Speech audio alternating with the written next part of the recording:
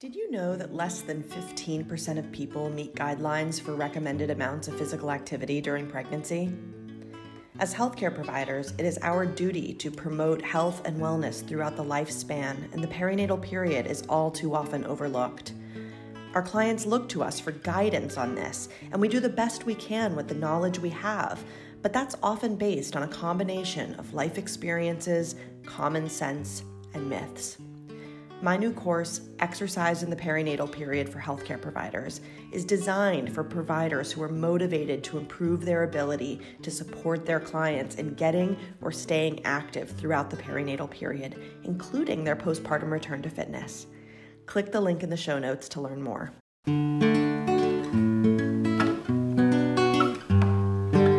Hey everyone, I'm your midwife, Tanya.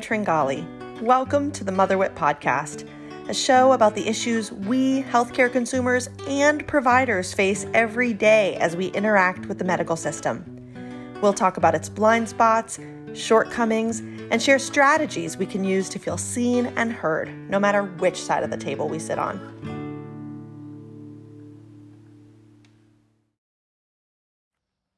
Hey everyone. I have had to cut this season short by 3 episodes. I was really looking forward to these 3, and I may still try to bring them to you. I just can't commit to a specific timeline, but I wanted to make sure that I said that out loud to you guys and gave you a little insight into why. I myself am having a little bit of a healthcare journey and finding myself on the other side of the proverbial table.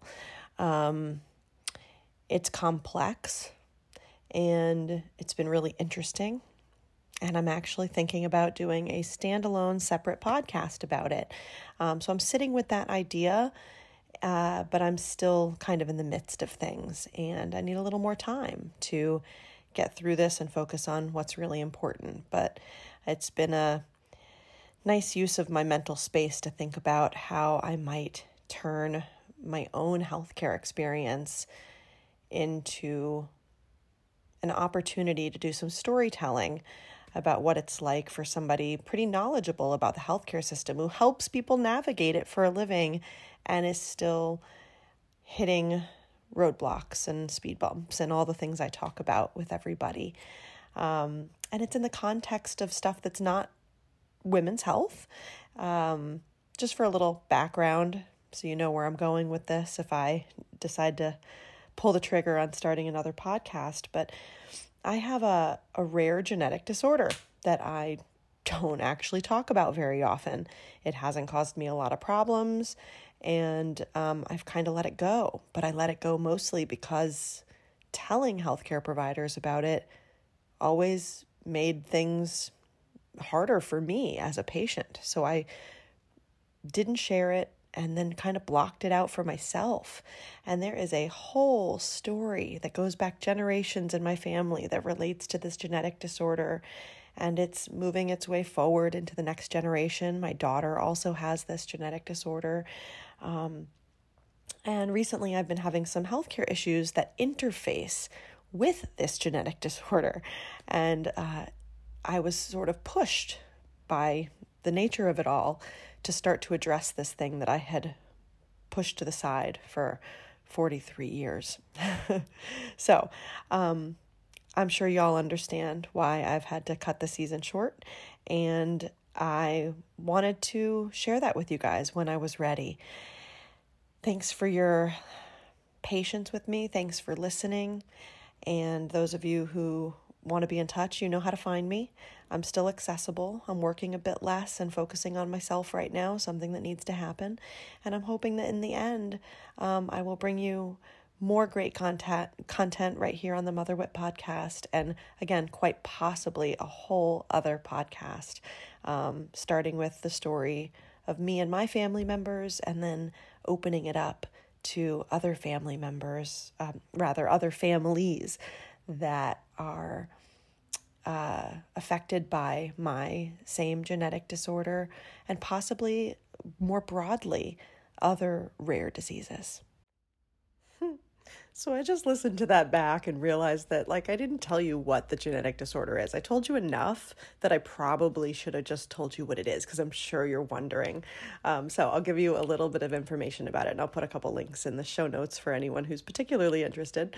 So the genetic disorder that I and my father's side of the family have is called Hereditary Hemorrhagic Telangiectasia.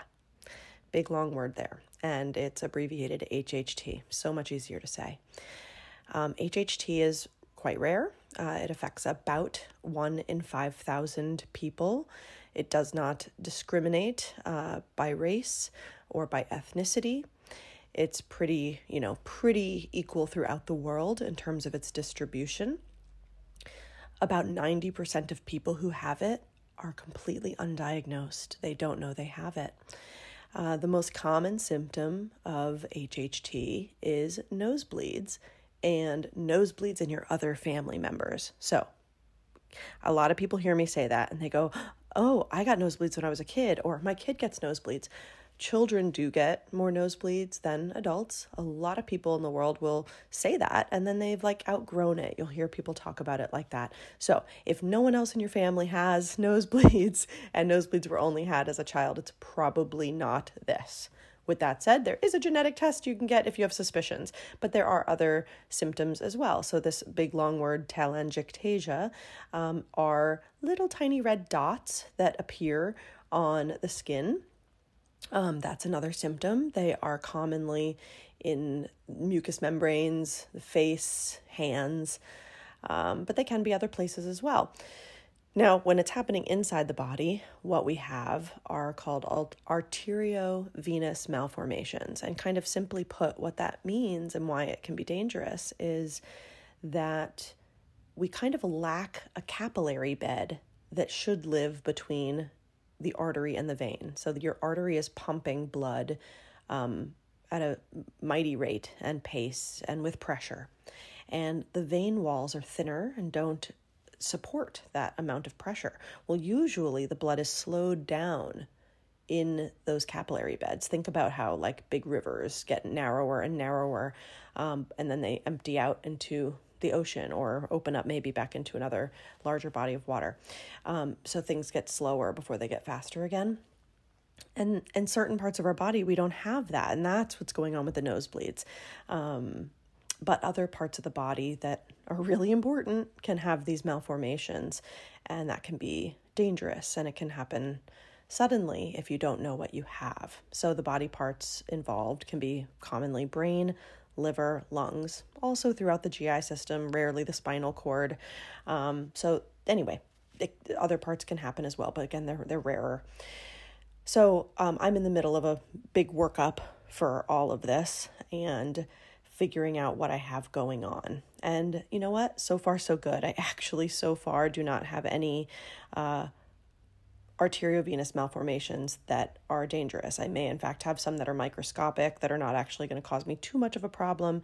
But, I've got some other things going on. And again, there's a whole interface of some other health issues that I'm having that just kind of abuts this condition, which is why I finally started this whole workup. Anyway, the story of how long it took me to get here, the almost insurmountable things I've dealt with to get to the point that I'm at, and the confusing things like insurance coverage, which I know you all can relate to, and some substandard care I've encountered along the way, and some misdiagnoses and all kinds of other things, I think make for an interesting story. And it certainly made me want to dig back into my family history and hear the more complete stories of some family members, one in particular.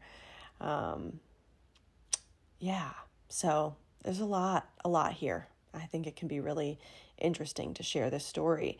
And I don't think that people need to have a rare disease or experience with a rare disease to learn a lot about the healthcare system through storytelling of this nature. So anyway, that's where I'm going with this. So thanks again. Are you pregnant or a new parent looking to ensure a better postpartum experience? Or are you a birth worker looking to improve your postpartum care skills? Check out Thriving After Birth, an online self-paced course by me, midwife and educator Tanya. It's 10 and a half hours of video content featuring experts in lactation, mental health, pelvic floor health, pediatric sleep issues. You also get worksheets and a workbook, as well as options to have a one-on-one session with me. Sign up at motherwhipmaternity.com/thriving, and let's improve postpartum care together.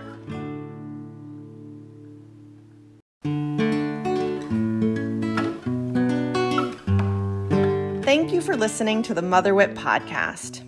If any of the issues we discussed today resonate with you or your experience, I'd love to hear from you. Leave me a voicemail at 917-310-0573, or better yet, email me a voice memo at tanya@motherwhipmaternity.com. I really want to hear what worked for you, what didn't work, what support you'd wished you had, how you got through the tough times, how you advocated for yourself, or especially any tips you want to share with our listeners. I want to hear all of it.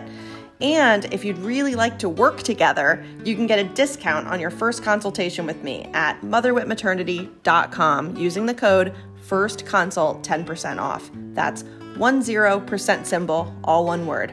Okay, that's all. It's wonderful being in community with you all. Thanks again for listening, and see you next time.